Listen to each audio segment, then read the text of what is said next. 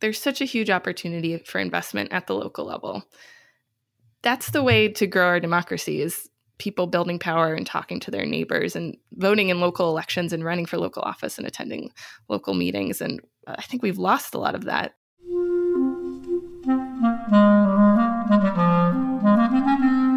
Hello, this is the Great Battlefield Podcast. I'm Nathaniel G. Perlman. A great political battle is being fought right now between progressives and the forces of reaction on the other side. This show is about the political entrepreneurs and other progressive leaders who are finding new or improved ways to fight. My guest today is Aviva Rosman, co-founder and COO at BallotReady, a company that provides information and tools to help people vote. BallotReady aggregates data from every level of government and helps make it actionable via accessible products to help citizens participate in civic life. Aviva had not planned to become a political entrepreneur, but with former guest on the show Alex Nimshevsky, she's built a significant, sizable, and growing enterprise. It was very interesting to hear her path and to find out about what BallotReady is doing now and wants to do next. So, after a quick word from my sponsor, my interview with Aviva Rosman with BallotReady.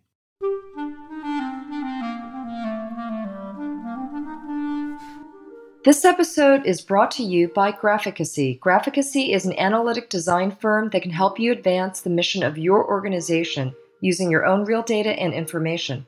They are 21st century visual communicators who create interactive graphics, motion graphics, and data visualizations. You can find Graphicacy at graphicacy.com. That is GRAPHICACY.com. With Graphicacy's help, you can visualize a better world. Aviva, would you mind introducing yourself and giving me a quick biography? Sure. It's great to be here. My name's Aviva. I'm COO and co-founder of BallotReady. And I grew up outside of Boston. My mom is a rabbi. My dad does healthcare policy. He works for a state legislator right now in Massachusetts. And growing up, the joke was people always ask me, oh, do you want to be a rabbi like your mom? And I would say, no, I want to be a healthcare policy analyst like my dad. So I was exposed to politics a lot growing up. Being in Boston, we would drive up to New Hampshire before the primaries and we would do the circuit, hit all of the candidates as they came through. And one of my earliest memories of campaigning is in middle school, we drove up to knock on doors for Gore in New Hampshire. And, if Gore had won New Hampshire, he wouldn't have needed Florida. So I felt this immense sense of failure. Like if I had only knocked on a couple more doors, that would have swayed the election. Did you see any of those torchlight parades up there? Did you ever go in the evening? That was a very old tradition. I remember going up in 96 when it was Dole, Clinton. We never saw any torchlights, but I saw Bill Bradley. I saw Howard Dean. It was always snowing. We'd be in like a, gymnasium, or there was one time we stood outside and it was snowing. We were peering in through the window to try and see. I think that was when George Bush came through. Were you engaged with this, or was this just something you were dragged to do? Or no, I was so excited. I thought it was amazing. I got to see all these people up close in a gymnasium and shake their hand, things like that. In those primaries, there is this intense interest, and you just watch the press alone following the candidates, with all of their equipment and sort of trying to get one little quote from somebody. And these were packed halls, on a Sunday, and there was 10 events going on for all the different candidates.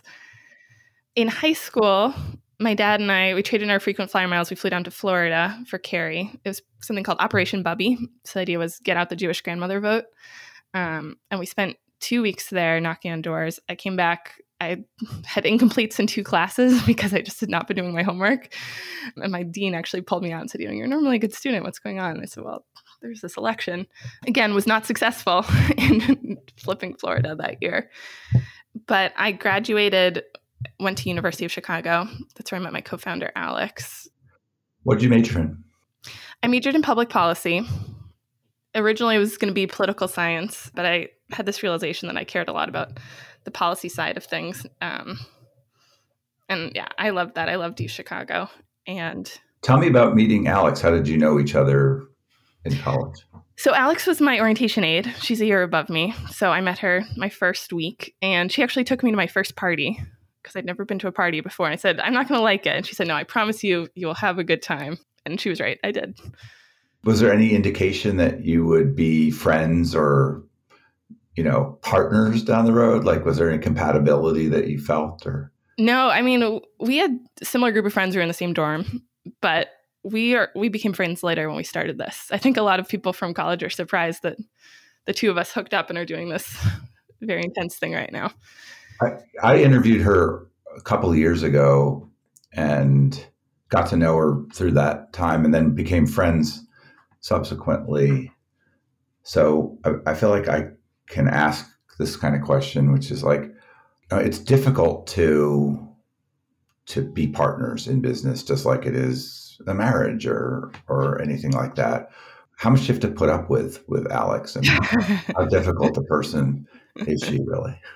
I don't think she's difficult. So in college, my impression of her was she was a philosophy major, and she had this like very deep, serious voice to me at the time, and I just thought she was so smart and so intense, and I was a little intimidated.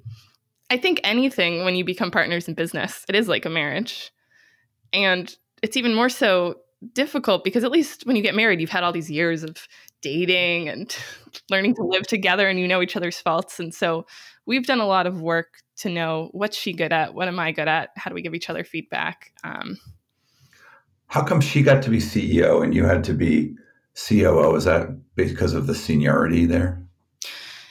It was her idea. She started building the website. I was in grad school at the time and just got involved because I thought it was fun. So I went back to University of Chicago to get my master's in public policy. You can see there's a theme. But I really didn't think I was going to do this. My lifelong dream was to be a bureaucrat and to work in state and local government. And I was just doing this thing for fun. And actually, I thought I was going to graduate and go off. I'd gotten this job to be a public sector consultant at Deloitte. And so I was just doing this thing for fun. And then I was going to go off and do this. And she was all in. I mean, she was doing this full time. And I was doing it full time, taking classes. But essentially what happened is we had a lawyer who was drawing up all these docs and I was going to Deloitte. And she told one of our investors. And our investor said, what do you think I'm investing in? This company is the two of you. This company there isn't something more to it. What do you mean you're going to Deloitte? And so I ended up deferring for a year to see where it went. And then I ended up declining and I had to pay back my signing bonus, but I don't regret that decision. Tell me your version of the founding story then. What got this off the ground? I mean, it sounds like she had the idea and really got committed to it. But from your perspective, how did it get going? I ran for a very local office in Chicago. Every school in Chicago has an elected body that can hire and fire the principal and approve the school budget. It's a really fascinating system. And so I was running and I asked Alex to come vote for me. And one of the reasons she was interested is there was a Trader Joe's that wanted to open up across the street from the school. And the alderman said, I will defer to this local school council whether we can open this Trader Joe's or not. Because the school, there was all this traffic and they were worried about the liquor sales. And so Alex said, I want there to be a Trader Joe's in my neighborhood. I've never even heard of this body. So I ended up winning with 116 votes, which just tells you how local this was. And Alex also did not show up to vote for me because she ended up being busy that day. But when she started building this website, I was her first call because she knew I had all this experience in local government. At what point do you think you got excited about it? Like, it sounds like you sort of gradually, how a frog gets the water turned on. It sounds like you got boiled a little bit slowly. But when do you find yourself most like early on getting notably excited about what BallotReady was becoming? I was excited from the beginning, but it took me a while to realize this could be a company. This could be something I did full time. It just had never occurred to me. I had a very set path and I'd gone to college and then I taught for 4 years and then I was going to grad school and then I was going to go to Deloitte and then from there I was going to go to state government. And so it just felt like this whole other direction of something I knew very little about. But in 2016, we had this voter guide up and my brother works in the Apple store and he was helping someone with their phone and suddenly they got an email from me saying, go check your voter guide. And he just could not believe it. He's like, that's my sister. And I think that's the first moment where I just realized how big it was becoming beyond what I had imagined. For people who are not aware of BallotReady, what do you guys do? So we started off trying to solve a very specific problem, which is walking into a voting booth, thinking you're ready to vote for president and governor and senator, and just realizing there are many more things on the ballot. The first time I voted, I was actually working on a campaign. I took a semester off to work on a campaign in the northern suburbs in 2008. We also lost then. So everyone was celebrating in Grant Park, and I was just crying in a ballroom in Deerfield, Illinois. But the first time I voted, I clearly political engaged person. I had no idea that you voted for judges in Illinois, and I ended up skipping them. It felt like this test I wasn't prepared for. So that was the original problem we set out to solve. How do we make it really easy to see everything on your ballot and make an informed choice? And as we started solving that problem, we realized it was a symptom of a larger problem, which is that all of this information for who's on the ballot, how do you run for office, what are your polling places, who represents you, is stored non-digitally across 3,300 counties and local boards of election, townships and cities. And so what we do is we gather all that information. We have internal tools to do it, but we have to send faxes. Sometimes we get CD-ROMs. I talked to an intern yesterday who'd never heard of a CD-ROM. I had to explain what it was. But we put this in a giant database so that it can be used to power products, power software like see a voter guide, register to vote, make a plan to vote, things like that. And then also available via API so people can build things off of it. It's one thing to have this idea and then start to implement things around it, a ballot guide, and kind of have latent ambitions to do it well beyond Chicago. And it's another thing to take that and make it into a business, because it's not obvious to me immediately how one can charge for this, how to get a business model that works. And I remember asking Alex about, can you charge for your data? And she's like, yeah, actually, that's the way we do this. But tell me a little about how the idea for making it a business, something where more money's coming in than going out, hopefully, happens. It was not obvious to us at the beginning what the business model should be. And we thought originally it would be something around polling and understanding how people made decisions. But we had partners come to us who said, we want to build a voter guide focused specifically on the environment, where candidates stand on the environment and our endorsements. And at the beginning, we said, well, the key to a startup is focus, and we're focused on this polling idea, so we're not going to do that. And they said, but we want to pay you, which is, a pretty good sign that you actually might have a business there. In some ways, it was an idea we always had, but weren't pursuing. But in other ways, we just stumbled on it. And the more we got into it, the more we realized how valuable this data is on elections and on candidates. And that's actually the part that's really useful. Anytime something's difficult to collect, that's when you often have something valuable. Yeah, exactly. Yeah. You're a philosophy major and a public policy major.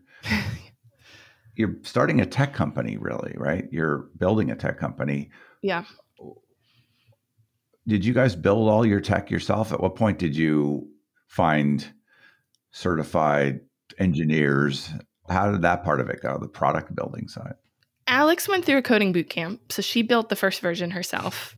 But very quickly, we had friends. So we did a hackathon in the beginning, and we built the first version of the site in a day. And I got all of my public policy friends to come, and I got them pizza, and they did all the research on all the Chicago aldermanic candidates. And then Alex's friend built the website. But yeah, very early on, we had engineers helping us in building it. And along the way, I've learned, I didn't know anything. I didn't know anything about startups. I thought you had to pay the money back. I was really worried about how we were going to pay our investors back just with the money they gave us. But along the way, I've learned a lot about product and tech. And the nice thing is there's lots of resources out there. And also I just really enjoy now as more public policy people get into tech, being able to help them what I've learned. Because I think part of the problem is tech companies exist to solve problems people know. And so if it's only a certain type of person who creates a tech company, they're only going to solve the problems that they're used to. I think public policy majors know a lot about problems in the world, and it'd be good if more of them were starting tech companies. There certainly are not a majority of companies that are started by two female founders. Did that play any role, do you think, in how you were received, for the good or for the bad? It definitely did.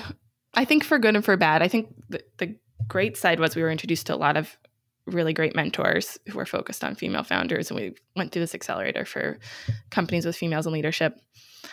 I think both Alex and me present ourselves humbly, or at least I'm very concerned with being honest and being exact. And I got this feedback early on that when male founders make a financial model, this is how much money we're going to make, VCs discount it. They say, okay, well, they're saying they're going to make 100 million. We're going to cut that in half and say 50 million. And when I went through that exercise, I really tried to figure out how much money will I make. I want to be truthful. And I got advice to not do that. It's okay to spin the story. And that's something I still work on. But also part of me is like, that's okay. I can just present myself as myself. And that's who I want to be talking to investors or users or whoever I'm working with. I kind of feel more, even though was a male founder, I kind of feel more like you. And I never pitched for money. I bootstrapped my company, but I would rather talk to someone who I thought was not exaggerating if I'm an investor or I don't know, potential employee or whatever. So yeah, I think so too. But it's just, I think it's different for the space. We did talk to one investor who said, you don't sound like the people I normally talk to. And I think that was just the shift. Yeah. Have you found the opportunity to become a mentor yourself or anything along that line now that you have a number of years under your belt leading? Yeah, I really enjoy that. So I've been a mentor for other female founders and also for other students at the public policy grad school program I went to, because there's this whole social new venture challenge at University of Chicago. And a lot of times it's won by the business school students. And again, I want more public policy students to win. What do you think is the advice that you found most useful for founders, really male or female, who have an aspiration to build an enterprise, but not really the experience around what it takes? What do you like to convey?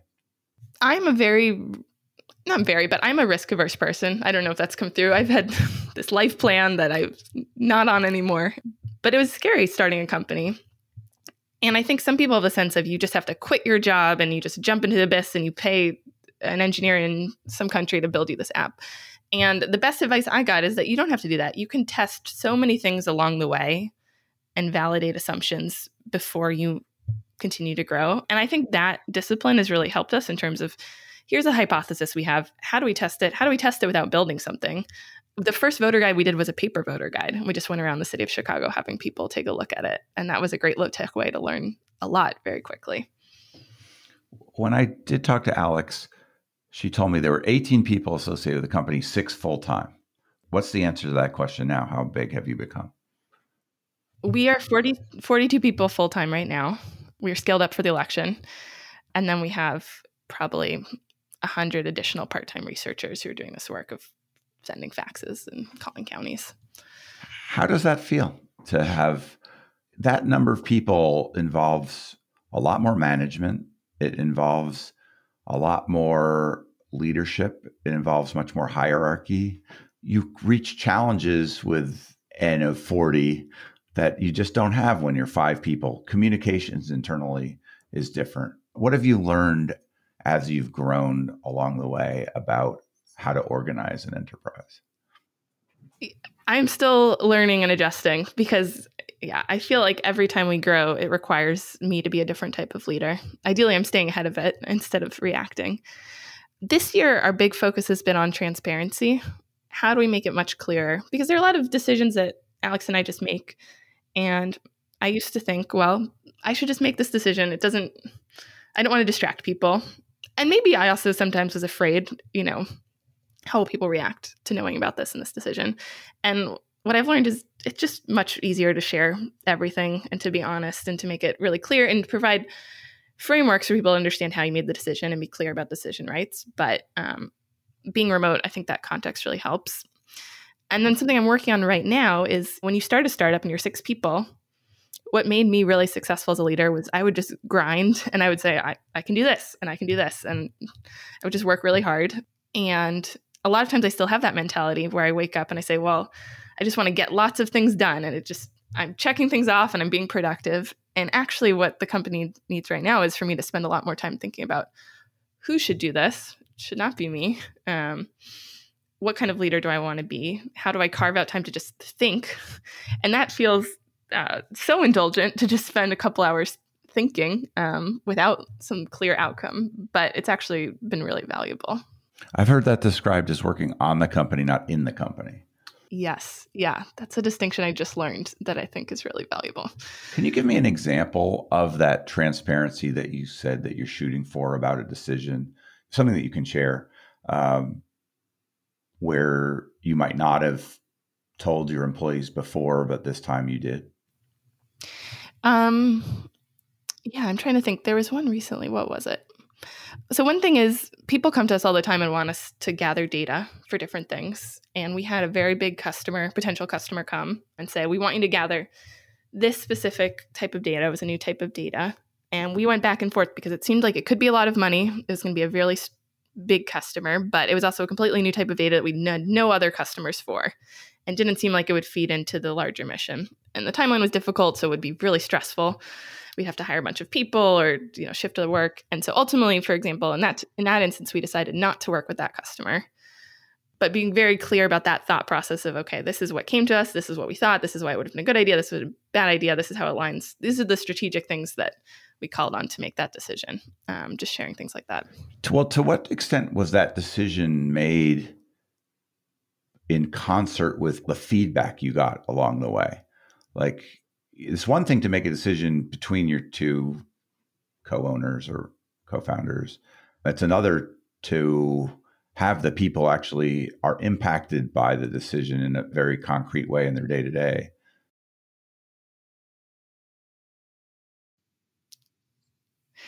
Yeah, this is another thing we've gotten better at. I think early on, someone comes and dangles some big amount of money, and Alex and I would just say, yes, we will do it. We'll find a way to get it done. Sometimes that was the right decision because that money turned out to be something that could power other things. But we also would get then a lot of feedback post-decision of, okay, but this is the effect it had. So we've become much better at getting feedback while still being clear that we're gathering feedback, the decision rights live with me and Alex. And it's also been harder going remote because we used to all just sit in a room and hash it out. So one of the things we've been doing is we use Coda, and they have this great template called a two-way write-up where someone writes things up and then everyone else can kind of weigh in and add their questions and comments. And then sometimes you have a meeting because you've sort of surfaced what the agenda should be. So we've been trying more things like that to really gather input as we're making difficult decisions. What would you say are some of the key milestones as you've grown the company from the two of you to more? So number one, expanding from just ballots. We expanded to positions and how to run for office. We built this Make a Plan to Vote tool. Going through 2018, our first big election cycle, and that was the first time where I just felt perpetually behind as a leader. It's like, oh, we need a customer success manager. They're customers, so someone needs to manage them. That can't just be me. Probably then in 2020, expanding to lots and lots of customers, and that's just a different type of scale. Yeah, each step function of more people, more customers just requires an evolution of the company and how we manage it that we're still going through right now. Have you made a notable mistake in a decision or something that you tried to tackle that in retrospect wasn't that great an idea? It's hard to say. There's some tools I've built that we have not found a market for, that someone wanted to pay for it, but not lots of people want to pay for it. I still think they're good ideas. Maybe we could figure out a better way to execute them. I'll give you one example. There are lots of groups that have endorsements on their websites, and they just have a list, and it's a static list. Or sometimes even, like President Obama will tweet, here's my endorsements, and it's like a screenshot attached to a tweet. And I thought it should be much easier to just see all these endorsements and be able to filter them, and you could tag them, and then you could click to volunteer, click to donate. And so we spent some time building that. We have a couple customers for it, but it's not been a huge hit. So there's something missing there that made it not a good decision. I've gotten the feeling that through the data that you built about ballots around the country, that what you have is valuable to other political tech companies who want to do something adjacent, who it doesn't make sense to to pull that same data together and duplicate what you're doing. How does it work? If, let's say I had a startup and I want to do something involving presenting the information on the ballot or using the other data that you gather like that, how does that work? How could I use it if I'm in another company or other enterprise? We work with a lot of groups that are building on top of our data. That's about half of our customers are doing things like that. And some are startups. And for startups, we have a startup discount and we just hope they're wildly successful and then they can pay full price. And then some are really big groups, like we worked with Snapchat last year to do this Run for Office mini that they sent to everyone in the Snapchat platform to say, here are all the positions you can run for. Or we're working with the Pipeline platform, which is doing some really great work to recruit people to run for all these down ballot races. That's exciting to me because ideally we wouldn't be duplicating collecting this data. Ideally, we can just be a source that powers lots and lots of different applications. It seems to me like quality assurance, QA, must be a big part of what you do, both, in the app itself, but also in the data. What have you built to, both in people and in process and tech, to make sure that if you're selling data, that you're getting it right? Because it's not only is the data right that you went to get, that wherever you pull it from, is it translated right? Is it matched together right? There's lots of opportunity for error, and there's lots of opportunity to, I assume, to automate the correction of that. Yeah. And we're just doing it on such a big scale. We covered we're covering 108,000 positions this year to give a sense of how much data we're handling. There are lots of different ways that we tackle this. So one thing is we have this cycle right now of we gather the positions that we think are going to be up the next year. And now that we've done this for 4-year cycles, we can project forward. These are the positions we think are up in 2022, 2023. Then we gather the candidates. So we're matching candidates to positions. And a lot of times that's good quality assurance of, we discover a new position on a ballot because positions get created or collapsed all the time. Then we go through and do the election results, and those election results become elected officials. So there's a cycle there that QAs the data, macro level. Micro level, there are lots of checks we can do that are automated. So things like all of these sheriffs have 3-year terms. We found 2 sheriffs in the database in the state who have 4-year terms. Is that a mistake? Did a researcher type it in wrong? Or sometimes it's not. Sometimes those are 2 localities that have their own rules, and both are equally plausible. But that's a good way to flag, okay, we're going to go through and just check these 2 and figure out why that happened. So there are also automated things built in like that to just flag differences. And then other things, eliminating white space. Now that we're using internal tools more than spreadsheets, it's also, no one's typing in. You can type in a candidate, and let's say that candidate is running for a position that they've run for before. It's already in our database, and it can call them up. And so that way we can also eliminate a lot of errors. What if a customer finds an error? How does that come to you? Or because I assume that would be a good source of QA. That's another great source. Customers, also voters. I mean, we just have so many eyes on this, and that's another really valuable thing. So that comes through our normal ticketing system. And yeah, the fact that millions of people are looking at this data. Actually, this year, people can sign up to be part of our ballot review crew. So they can look at their ballots and tell us this is actually wrong or this is the order. And people can sign up for that at our website too. You said that early on, you and Alex sort of sorted out your roles, trying to figure out who's good at what. Has that changed over time? Audit change further? How have you figured out what she has purview over and what you do jointly? It's definitely evolved over time. I think we're both really happy right now with where it is, but we'll see if it changes. Alex loves talking to people, would be so happy having meetings just all day. And I just find that very draining. So it's great because she just has all the meetings and I'm doing the work internally to make sure that we're operationalizing everything that she's talking to people about. What kind of meetings is she having? Like, what do you mean? Customers, partners, press, investors. And why don't you like doing that? Well, I like doing this. This isn't bad. But I just know myself that at the end of the day, if it's all meetings like that, I think it's just part of being an introvert. It just drains energy in a way that spending a couple hours just working on writing up a memo or something is actually very energizing for me. I assume that at this point in the cycle, it's mostly just executing and making sure that you have what you need for the election. What are you thinking about subsequent to the election about where you want to take the enterprise? The biggest challenge that I see is that we have millions and millions of voters who come to BallotReady the day before the election or on election day. And then that's it. And we don't see them again for another 2 years. And we've also done a lot of research of people who don't just come to BallotReady, but have volunteer on campaigns and are really engaged with the election. And then it ends and they're just not sure, what do I do next? How do I continue to meaningfully engage? And so we've been thinking a lot about what else do we build in to keep people engaged and building power in their local communities. And it's hard because it's not something you can solve with a click of a button, but it is something where we think providing more data and more structure can help users continue to be involved civically at the very local level. Do you feel like that starts to bring you into overlap with other enterprises? Do you care? How do you think about fitting into the political tech ecosystem? Yeah, we've been paying attention to overlap. We would prefer to be complements. The way we're thinking about it is we don't want to build a petition tool. We don't want to build a call your senator tool. Those things exist. We don't want to build a CRM. We've always started with, what do users want to do? How do we build something for them? If it's value enough to users, we assume it'll be valuable to organizations. So I don't quite know what it looks like yet, but one experiment we're going to run this fall is have people take part in ballot parties, which we've done in the past, where they get together with their friends in their local community, look at their ballot, make decisions. But the goal this time of the ballot parties is for people to make a commitment post-election. I'm going to continue to stay involved. So I'm going to see who won. I'm going to talk about, okay, I saw their positions on BallotReady. This is what I agreed with. This is what I didn't agree with. I'm going to actually go and meet with them and talk to them.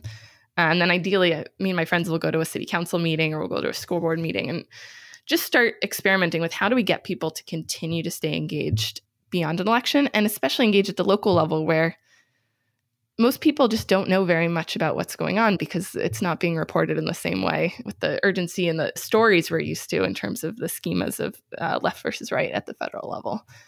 I mean, you have the advantage in being used by millions of people. There's not very many folks in the political space who have that, right? Where it's really kind of a very broadly consumer used product. And it gives you a very different angle than something that's used by, say, only super volunteers or campaign staff or something like that. How much do you think about that kind of advantage, which it could be, when you're thinking about what to do? We've been thinking about it a lot. And I think, to be honest, there's a lot of power and potential in those millions of people. And right now we're not capturing it. That's something I'm hoping we can do 2023, 2024, and really planning for 2025. If we know that we're going to have even more people coming in 2024, how do we get ready to really harness that energy 2 years from now? How does that intersect with sort of partisanship and ideology? Where do you place your company in politics, given that, voters are, I'm assuming, that are using it, you're probably not filtering for one party or the other. Do you, when you're selling the data? How do you play? Well, I think my personal politics are clear just from these stories. But it's very important to me and Alex that BallotReady is nonpartisan, both so that we can gather the data. We found that helps when we were calling these local boards of election, and to be this resource for millions of people. My hope is that anyone can come to BallotReady, can trust the data, and can look at candidates and find people who share their values. And a lot of people use party as a heuristic, and that makes a lot of sense to me. But there are lots of opportunities where races are nonpartisan, where folks are looking at the actual positions or looking at ballot measures. And so, my belief is, if we believe in democracy, ideally presenting all this information will help people find candidates that they align with. And that's important to us as a company. Well, are there potential partners that you would not sell the data to? Yeah, we don't sell to hate groups as defined by the Southern Poverty Law Center. And we also have a nonpartisanship committee. So they will review partnerships and things like that, or raise questions about what should we be posting on social media, or what should we be posting on our internal Slack to make sure that we're upholding our nonpartisan ideals. So will you sell directly to political parties? We will sell directly to political parties. But you'll sell to both? Yeah. Do you find that to be challenging at all, given, the background which is more on the left, to sometimes find yourself in bed with, so to speak, folks on the other side? Yeah, I'll be honest. I mean, sometimes it is personally challenging, but I also just really believe in democracy and feel like our mission is to make democracy work better. How do we provide more information? And that's a part of it, is making democracy work for everyone. As your company is scaling and going well, it becomes more valuable and you guys own it. Do you find yourself thinking at all about, like, where do I want to take this in the long run? Do I want to sell it? Do I want to, hold it and bring in more money, try to make it bigger? I remember building a company and kind of discovering that it had value that I could convert to money. And that's being a little bit confusing. Where are you on long-term plans about, do you want to own this forever? Yeah, I think confusing is a good word, because again, this is never where I expected to be. This was not my goal was never start a company, make X amount of money. The thing I'm most excited about is this mission and expanding beyond voting. I just think there's such a huge opportunity for investment at the local level. That's the way to grow our democracy, is people building power and talking to their neighbors and voting in local elections and running for local office and attending local meetings. And I think we've lost a lot of that. So I could see a path where we find a great partner and they could invest a lot of money. And that sounds great, because it'd be great to stop worrying about payroll and waking up some nights thinking about that. But potentially we raise a round of investment. And then I've also just tried to run it. We are the cyclical business, but the goal is that we are profitable over a 2-year cycle, and that allows us to continue doing what we're doing. Maybe we grow more slowly. But, when I started learning more about acquisition, because again, I knew nothing more about this, some of the advice we got was, are you tired of doing this? If you're tired, this is an option. But right now I feel really energized. So it's something I want to keep growing it, however it makes the most sense. So are you raising money now? We are thinking about it. We started fundraising. We put it on hold just because we want to focus on the election and sales, and we don't need it imminently. But I think there's a lot we could do if we did fundraise more. So I'm excited about that, to go back to that post-election. Do you have direct competition for your core business? No one is collecting data on the scale that we are, that I know of. I think there are different parts of it. We started working on voter registration, and there are lots of voter registration platforms out there, which is why we stayed out of it for a long time. But groups came to us and said, we think you could do this well and be great to integrate it with everything else you offer. So there's something there. What differentiates your voter registration tool from other ones that you're aware of? The interesting thing about the voter registration space is there isn't much, it's a lot of nonprofits. So I think there are different incentives there, and there's just a setup that we have in terms of customer success. And we've built this voter registration API with Snapchat that I think just allows for a lot more. The other thing is we have this database that allows for really flexible structure to not just talk about big elections, but to talk about smaller upcoming elections and idiosyncrasies, and to help people mail back their registration to their local board of elections, to the state, things like that. It's still a priority. It's one of the biggest things I want to focus on in 2023 is continuing to improve it and integrate with more state APIs, thinking about how do we even get more states to create APIs. So yeah, still working on it. I think there's a lot more we could do as a space to improve voter registration overall. It seems like one of the things that's needed in voter registration, I'm not up to date on whether it exists or not, is there's a list of voters, registered voters, but is there a list of unregistered voters? And how do you find that? And how do you work with that? What is out there, and is that something that you need or have? So I think this is a little of what Alloy is doing and Civitech is doing since they acquired them.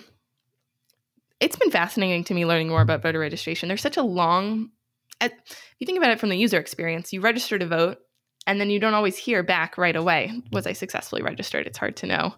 This is something we explored a bit. Is there more we can do about voter files? But there are some great established voter file companies. So it's not something we're doing right now. But again, I think there's more we could do to make it really easy to register and get that feedback in a quicker loop. I mean, it feels like if I'm a person who wants to go figure out what my ballot is, it would be nice to see, am I properly registered? Is that something they can see through your... They can see that. We're using the Target Smart API, so they're checking through that. Yeah. Do you find people saying there's data errors in that often, or what does that look like? Yeah, we do. Just because it's hard to match, you need to match. There's some fuzzy matching that TargetSmart does, but still it doesn't always work. And then the voter file is not always updated. It gets updated more frequently as you get closer to the election. And then sometimes people get purged erroneously, right? And then some people get purged, yeah. Or sometimes it's just wrong. I mean, I just moved to Durham, North Carolina, and I re-registered to vote. And I did it on a paper sheet, and they misread my handwriting. So when I went to go look myself up, I didn't show up because they'd written my name wrong. They'd written my street wrong because apparently my handwriting's terrible. But, it's difficult. Then requires some work to correct these things. There's not instant, easy feedback or communication. If you were to look forward 10 years, you hadn't sold this business, what would be the elements that you would like to have it turn into or continue to be? What are the core things for you that make a good business? My goal is that everyone in the U.S. can go and look up their ballot, and does, that there's information about every candidate. This is one of the challenges that we can't solve necessarily right now, but lots of candidates don't have any web presences, or they just have a Facebook page, or they don't put up any information about their positions. Also, a lot of times the races are uncontested, which is another poor user experience for someone looking at a ballot because you just don't have a choice. And then everyone does that for every election, not just every 2 years. And then they stay involved, that's just a part of their civic life. How do we expand that participation? How can BallotReady be at the center of that? What about in terms of like the culture? It's really important to me. We've built a transparent culture at BallotReady where people communicate. People are committed to the mission. People are committed to excellence. People are committed. One of our values is voters first. People really care about the data and making it right for every single person. And that's the other thing. I mean, so right now we have 380,000 positions in the database. There's some data out there that there's 500,000 positions. That data is from 1992, so I think no one knows how many positions there are in the country. Amazing. There's a very long tail that's hard for us to collect right now, and my dream is that we would still be able to collect it for every single person, every single position in the country. What offices have you decided not to collect? Are there any? Right now, there are population thresholds where it's just very difficult to collect. So below 15,000, for example, we don't have many offices. There are special districts that can be very small that we don't collect. And then there's the race I ran for local school council, that's actually administered by the school district. It's not administered through a regular election body. So that just doesn't fit within our structure right now. But again, this is how I got started. Like, I think I would love for it all to be there. My wife is finishing a term as ANC rep in DC, and I looked in your database, and I was like, "Whoa, she's in there." She represents a couple thousand people, so I know that some of the local stuff, but I think that's because it's administered by DC. Is there a question that you think I should have asked that I haven't? No, I think you covered it. Can candidates correct their info that you have? Yes, we have a form for candidates to submit additional information or submit corrections. We'll also email candidates ahead of the election to see their page and let us know. What percentage actually take advantage of that? It keeps going up, which is good. So I think it was several thousand last election. I'm hoping more candidates. We need a source to link things to, because we always want people to see where we got the information. And so sometimes they'll submit information that's not available online, and we say, you need to make this available online in some way. So I hope that happens more too, that more candidates are just putting information out there for voters so they know where they stand. As you know, there's some efforts to create additional barriers to voting, or from the other side of it, to make sure that voters are who they say they are, such as, having to bring state identification or a host of other things. Do you collect that information and show it to voters so that they can be prepared with what they need? Yeah, we collect voter ID requirements. We show that as part of the Make a Plan to Vote tool. Yeah, I think that's important. It's also been, one of the hardest things this year is there's just been so much upheaval in terms of ID requirements, but also we've had a huge redistricting push this year. So that's something I'm very excited about. 90% of voters this year, when they use our tool, will be able to see their exact sub-district for county commissioner or for city council. Maps are shifting all the time because a judge throws them out, and then they get ruled, well, they can be used for this election, not for this election. So that's taken up a huge amount of time, just restructuring the database to support, well, you can vote under these maps, but then this is the map of who represents you, and this is the map you can run for. It's been difficult. I bet it is. I was talking recently to E.J. Dion and Miles Rappaport, who have a book out about 100% democracy, about sort of compulsory voting, or at least compulsory participation. You can leave your ballot blank, but you might be fined or incented to vote, and trying to push to a more Australian method of voting. In the event that we could get that to happen, which doesn't seem near term, how would that affect you guys, or would it? It definitely changed our turnout games. I think that'd be a fascinating change for campaigns. What's interesting to me is we have so many people who vote already and don't fill out their entire ballot because of this issue of local information. So I think that's a huge opportunity already for 100% participation of just people who vote to vote on everything. And same for local elections where turnout is 5%, 10%. There's just so much opportunity where I think it doesn't take much investment and things could shift at the very local level. You've indicated that you're still excited about this. Why keep at this? What's exciting about it for you? I think there are two things. One is mission. Just the more I've learned about this problem, the more I care about it, and the more, in some ways, it frustrates me. Why are we doing things this way? How do we get more people to care about local elections and to run for office and to build power in that way? But the other thing is I actually love running a startup, which I never knew about myself. I never knew anything about startups, but it gives you this opportunity to just, like we were talking about earlier, learn new things and evolve. And that's just really fun for me. And I guess doing it with Alex, having a co-founder that I enjoy working with, is really fun. And I don't know, if you go work for someone else, I realize you would have to follow their way of doing things. And I've been able to set things up to really suit the way I like to do things. Yeah. What skills do you think she has that you don't, and vice versa? One thing is Alex just genuinely loves talking to people. Like, she is so excited to just ask people questions and find out about them. And will just tell me about these I went to this great networking event. I went to this party. We're about to come up to Netroots. She's so excited for Netroots to go to that. Well, when she talks about you, she says things like everybody likes Aviva. So it sounds like both of you have that knack to some extent. Yeah, but if I had to meet all these new people, I don't know. I'm sure they would like me, but might wear you out. Yeah, might wear me out. I mean, we both went to University of Chicago. I think we're both awkward in a very particular way, but Alex has been able to embrace it, and it's really great at it. Well, it's lovely to get a chance to meet you and talk to you. Is there anything else you want to say? No, it's great to meet you too. I'm a big fan of the podcast.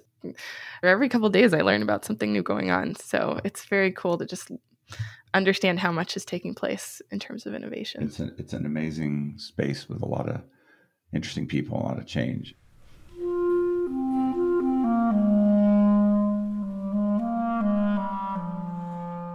That was Aviva Rosman. She's at BallotReady.org. This is Nathaniel G. Perlman with the Great Battlefield Podcast. You can find us at greatbattlefield.com or by searching for Great Battlefield in places where podcasts are found. The Great Battlefield is now part of the Democracy Group podcast network. Visit democracygroup.org to learn more about other podcasts that cover democracy and civic engagement. You can also help me by leaving comments and good ratings on Apple Podcasts or elsewhere, and by sending me suggestions for great guests to nperlman@gmail.com.